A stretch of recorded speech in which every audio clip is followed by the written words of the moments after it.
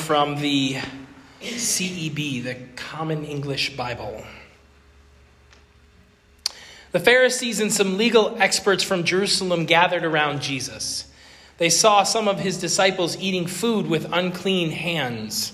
They were eating without first ritually purifying their hands through washing. The Pharisees and all the Jews don't eat without first washing their hands carefully. This is a way of observing the rules handed down by the elders. Upon returning from the marketplace, they don't eat without first immersing themselves. They observe many other rules that have been handed down, such as the washing of cups, jugs, pans, and sleeping mats. So the Pharisees and legal experts asked Jesus, "Why are your disciples not living according to the rules handed down by the elders, but instead eat food with ritually unclean hands?" And he replied, Isaiah really knew what he was talking about when he prophesied about you hypocrites. He wrote, "This people honors me with their lips, but their hearts are far away from me. Their worship of me is empty, since they teach instructions that are human words." You ignore God's commandment while holding on to rules created by humans handed down to you. Jesus continued, "Clearly, you are experts at rejecting God's commandment in order to establish these rules. Moses said, 'Honor your father and your mother,' and 'The person who speaks against father or mother will certainly be put to death.' But you say, 'If you tell your father or mother everything I'm expected to contribute to you is korban, that is, a gift I'm giving to God, then you no longer are required to care for your father or mother.' In this way, you do away with God's word in favor of the rules handed down to you, which you pass on to others. And you do a lot of other things just like that." Then Jesus called the crowd again and said, "Listen to me, all of you, and understand. Nothing outside of a person can enter and contaminate a person in God's sight. Rather, the things that come out of a person contaminate the person." After leaving the crowd, he entered a house where his disciples asked him about the riddle. He said to them, "Don't you understand either? Don't you know that nothing from the outside that enters a person has the power to contaminate? That's because it doesn't enter into the heart, but into the stomach, and it goes out into the sewer." By saying this, Jesus declared that no food can contaminate a person in God's sight. It's what comes out of a person that contaminates someone in God's sight, he said. It's from the inside, from the human heart, that evil thoughts come. Sexual sins, thefts, murders, adultery, greed, evil actions, deceit, unrestrained immorality, envy, insults, arrogance, and foolishness. All these evil things come from the inside and contaminate a person in God's sight. Will you pray with me? Loving God, as we talk this morning about matters of hands and heart, we pray that you would open our hearts and our minds to receive what you have for us during this time. I pray that it is your word for your people. I pray that the words of my mouth and the meditation of all our hearts would be pleasing to you, O God, our rock and our Redeemer. And all of God's people said, Amen. When I first read this text, I was reminded from a scene from what I will call the greatest television sitcom in all of history. TV Guide named it the most important television sitcom of the 20th century. At least I think it carries on. But the fact that I'm going to show you a scene from this show is going to date me, and I admit that.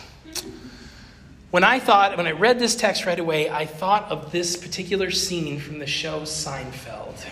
And so I'm going to show you this scene, and perhaps some of you will remember who are Seinfeld fans. I know not all of us are fans of Seinfeld, but for those of us who are, maybe you'll appreciate this scene.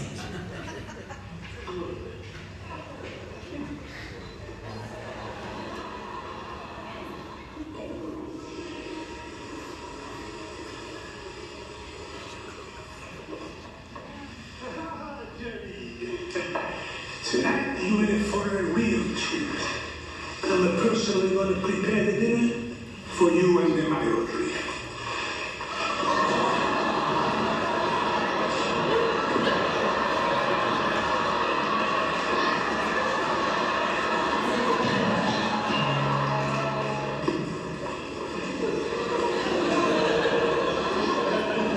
Jerry, you okay? Well,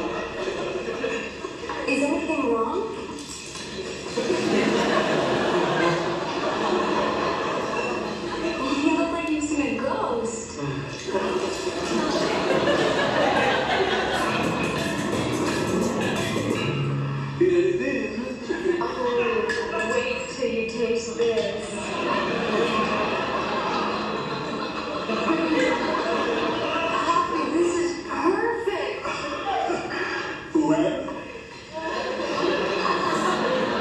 Jerry had some.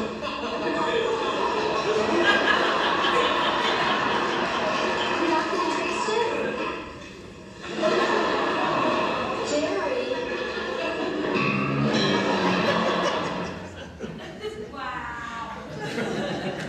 Now, clearly, friends, there is nothing intrinsically wrong with hand washing. I would say, in fact, that hand washing is pretty doggone important. It's something that I was taught that we still teach our kids. We taught our kids the importance of washing your hands before you eat. Cleanliness is important, especially in this age of diseases and contagion. And even Jesus, I don't think, had a problem with hand washing, as it were. That's not the problem. The problem is when tradition or practice become deeply rooted in the minds of men, and in this case, we are talking about men, though now we clearly connect the problem to all of humanity. When tradition and practice become rooted and entrenched in our minds and ultimately disconnected from our hearts, then we have a problem. Hand washing and other purification rituals were intended to be an outward reflection of an inward desire, a desire to be pure and presentable before God. In other words, these practices are intended to reflect the holiness of God. And furthermore, these purity rituals are concrete actions intended to reflect what is ultimately abstract and mysterious as a reality. And that is the holiness of God Almighty. But, as we humans are prone to do, the Pharisees and other religious authorities had taken these rituals and the idea of ritual purity to an extreme, to the point of questioning whether you were truly a follower of God if you didn't adhere to these purity practices. And the practices themselves became an outward litmus test of whether or not you were faithful, instead of a way to point folks toward inward reflection and connection to something deeper than the practices themselves. That's one of the problems that Jesus is pointing out. The other problem Jesus points out is the problem of human practice and tradition becoming authoritative, often over and against what God has commanded and instructed, the very will and way and heart of God. In this case, you see referred to, it says, what the elders passed down. And the reality is, back when Moses was on Mount Sinai, he handed down written law. We know of that written law. But tradition tells us that along with that written law, there was oral Torah that was passed on to the elders who passed it on to the next generation. And this oral tradition, these traditions, became just as important as this original written law. And sometimes it was the interpretation of those oral traditions that just kind of got warped along the way as generation after generation continued to live and try to follow these oral commandments. I've shared several times that I grew up in a conservative evangelical tradition. And there was an adage, a mantra, a saying that I remember hearing. I remember hearing people say it's important that you don't drink, don't smoke, don't chew, and don't go with girls or guys who do. Now, this is an old adage that is rooted in the Baptist tradition, actually. And I was taught it as kind of a rule of thumb of sorts, that this is what it means to be a Christian, is to follow these kinds of rules. This was essentially, according to what I was taught, biblical Christian ethics boiled way down to a pithy rhyming adage. Now, there's nothing wrong with desiring to be healthy, to avoid drinking and smoking, and to be mindful of who you choose for companionship. Nothing wrong with that. But when that interpretation of God's will, or interpretation of Scripture, or any other person's interpretation of God's will or Scripture ceases to be a source of meaningful connection to the heart of God and instead becomes oppressive and even abusive, then we've got a very serious problem.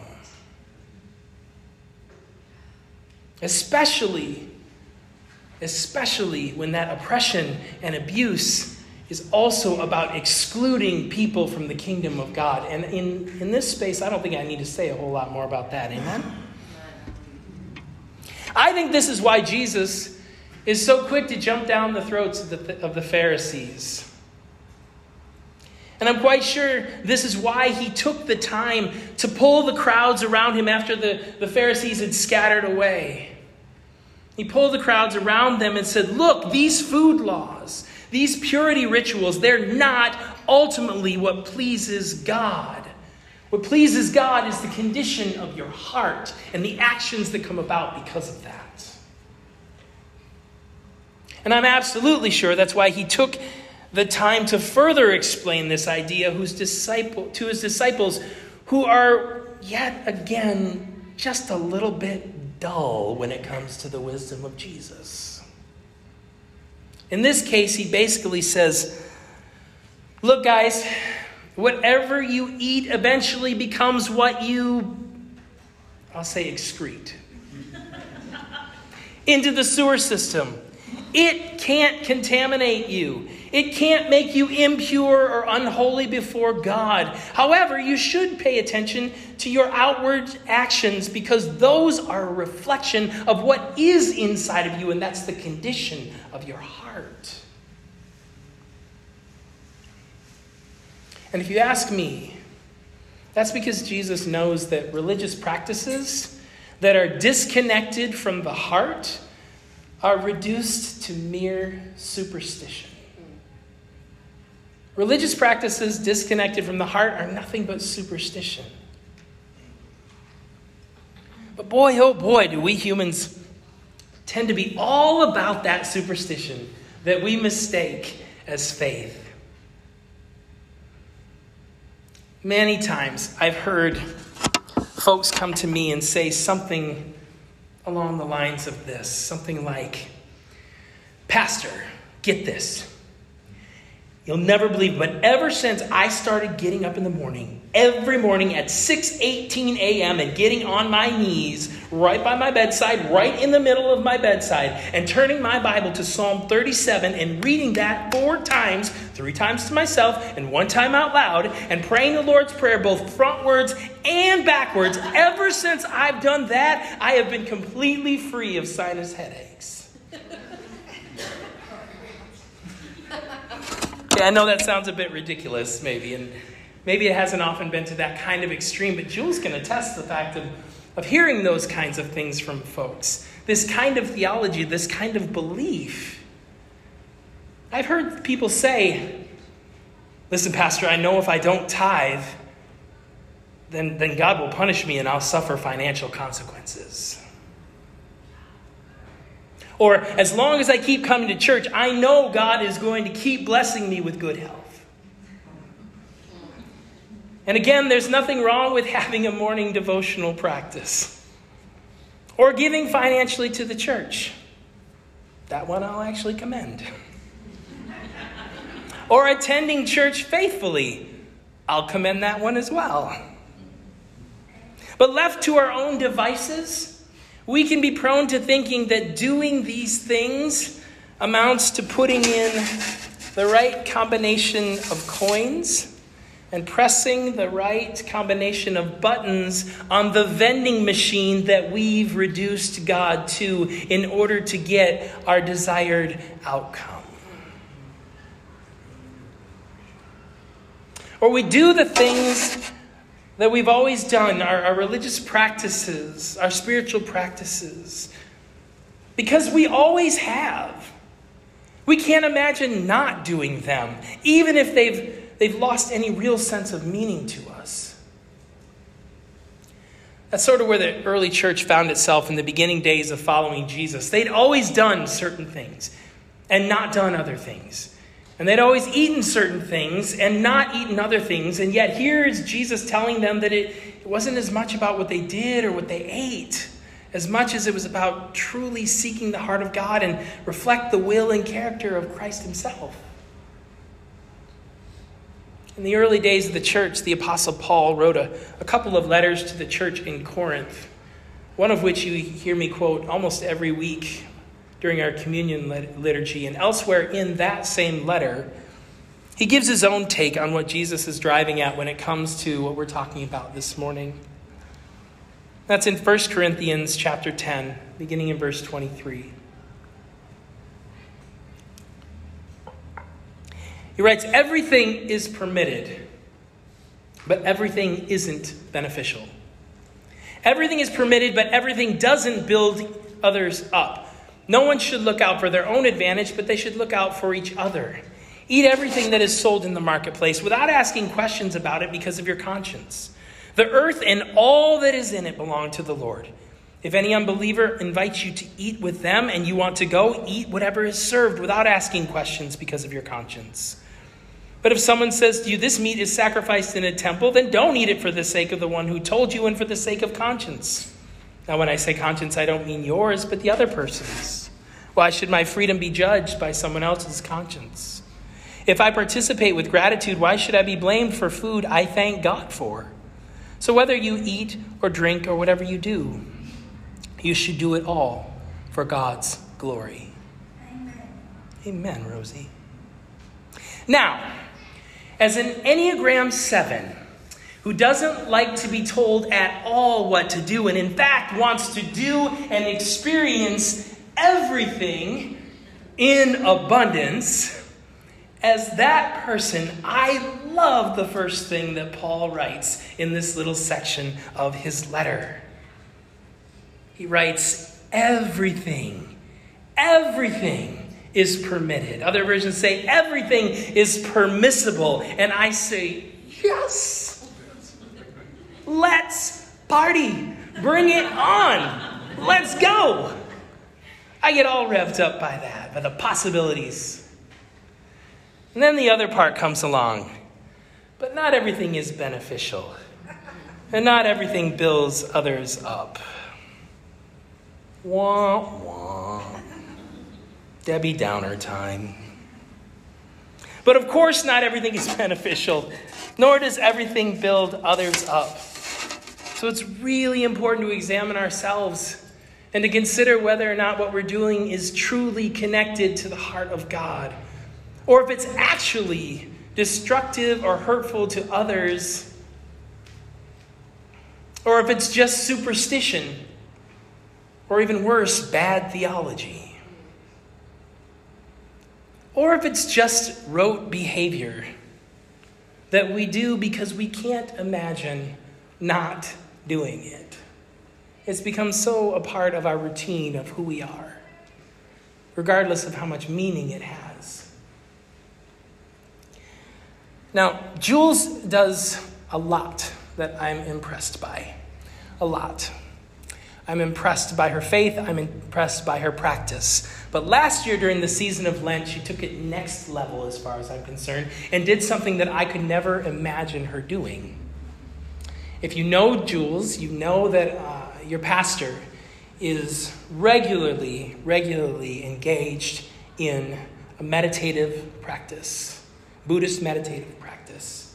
Most days she engages in this practice. And she'll go away to retreats for 10 days where she'll sit all day long in meditation, which I find fascinating and super impressive. But last year, for Lent, she gave up meditation.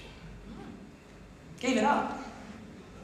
I need to take it on, but she gave it up. When she told me that she was going to do this, she said, I've been meditating. I continue to do this because I can't imagine not doing it. It's just become a part of who I am. But I'm not sure how meaningful or really important it is to my spirit right now. I'm just doing it because I do it. So I want to take a season and figure out if this is really meaningful to me anymore. And so throughout the season of Lent, she did not meditate. And by the end of the Lenten season, was able to tell me, I've re-examine this. This is important to me, and I miss this. And I kind of can't wait to re-enter and re-engage this. Lent begins a week from this Wednesday. This week from this Wednesday is Ash Wednesday, which is the time when we enter into the season of Lent. Now, Lent has traditionally been seen as kind of a journey into the darkness. One of the traditions that a lot of churches have liturgically during the season of Lent is that they'll give up singing hallelujahs or saying hallelujahs throughout the season of Lent and not return to singing that or saying that until Easter time. I have to be honest with you. I'm dreading doing that this year. I'm really dreading it. I'm going to get even more honest and say that personally, I felt a heaviness that's lasted throughout the fall and winter. I can't bear the thought of putting away the few hallelujahs that I might have as we move towards spring.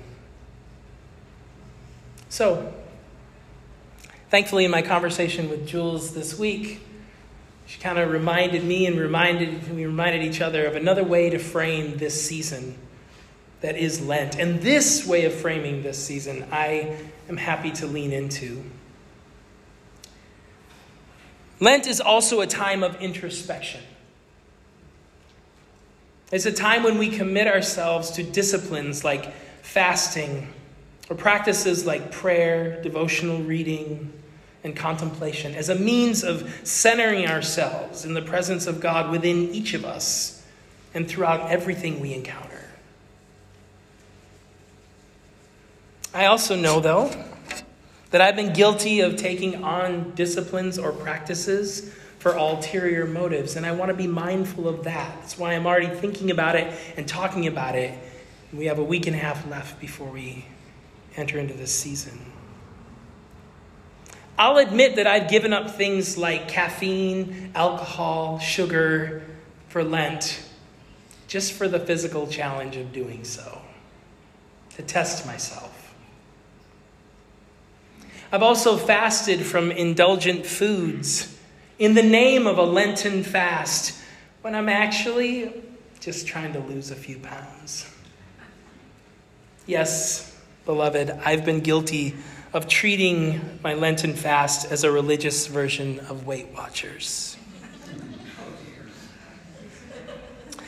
So as I prepare for the season of Lent, and as I think about whatever disciplines or practices that I am moved to take on in order to be centered with God, with the presence of God within me and among everything, I want to be more intentional about connecting those things I do or that I choose not to do with the will and ways of God. And that's my encouragement to all of us this morning. And I want to take some time in just a moment to reflect and to think about that. The good news is that indeed everything is permissible. You don't have to fast or pray in a certain way during the season of Lent or in any other season or wash your hands a particular way or anything else in order to be acceptable and pleasing to God. You don't have to. But along with that is the reality that not everything is beneficial and not everything lifts people up. And we are called, especially in the season of Lent, to slow down, to stop, to seek to be one with the Spirit of God when it comes to all of those things in our lives, and to listen to the Spirit within us when it comes to those things. Jules and I decided, I'm going to announce this now, Jules. Some of you may get this title of our sermon series for Lent and appreciate it. Some of you may not. It's all right. You can ask somebody who is laughing. But we decided to call our Lenten sermon season, All Right, Stop, Collaborate, and Listen. Yeah, some of you are chuckling, right? All right, stop, collaborate, and listen. Basically, the idea being that during this season, we want to stop ourselves, pause, and seek to collaborate with the Holy Spirit, the presence of God within us, to center ourselves in that present, and then to listen to what the Spirit may be speaking to us, to listen to what God may be leading us to in this season of going deeper, of being more introspective. That's what we're going to be focusing on when we finally enter into the season of Lent. But we are a week and a half off, so I want to take a few moments in response to what we've heard this morning to stop, to be still, to be silent, to take a few moments of reflection, and to consider this, to consider what practice, or we sometimes will call them spiritual disciplines, might I be moved toward in the season of Lent, to draw us near to the heart of God. And to think about our motives, our motivation for that, because it's really about motivation, right? And maybe it's you instead want to give up certain things that are distracting, certain things that get in the way of your being able to be centered in the presence of God. So I'd ask you to consider, what is the Spirit leading you to take on or to give up? And to continue to contemplate and to think about that the next week and a half as we prepare for Ash Wednesday. Let's take a few moments now. I invite you to a posture of centering. We'll take just a few moments in silence, and then I will pray for us as we close this time.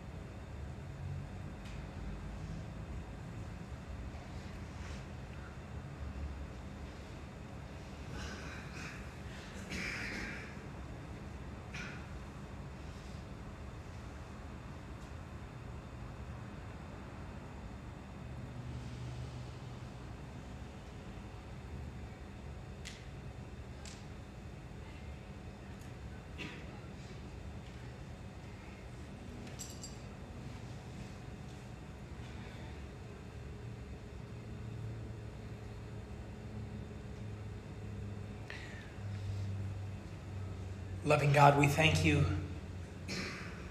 that you do not give us a list of have-tos when it comes to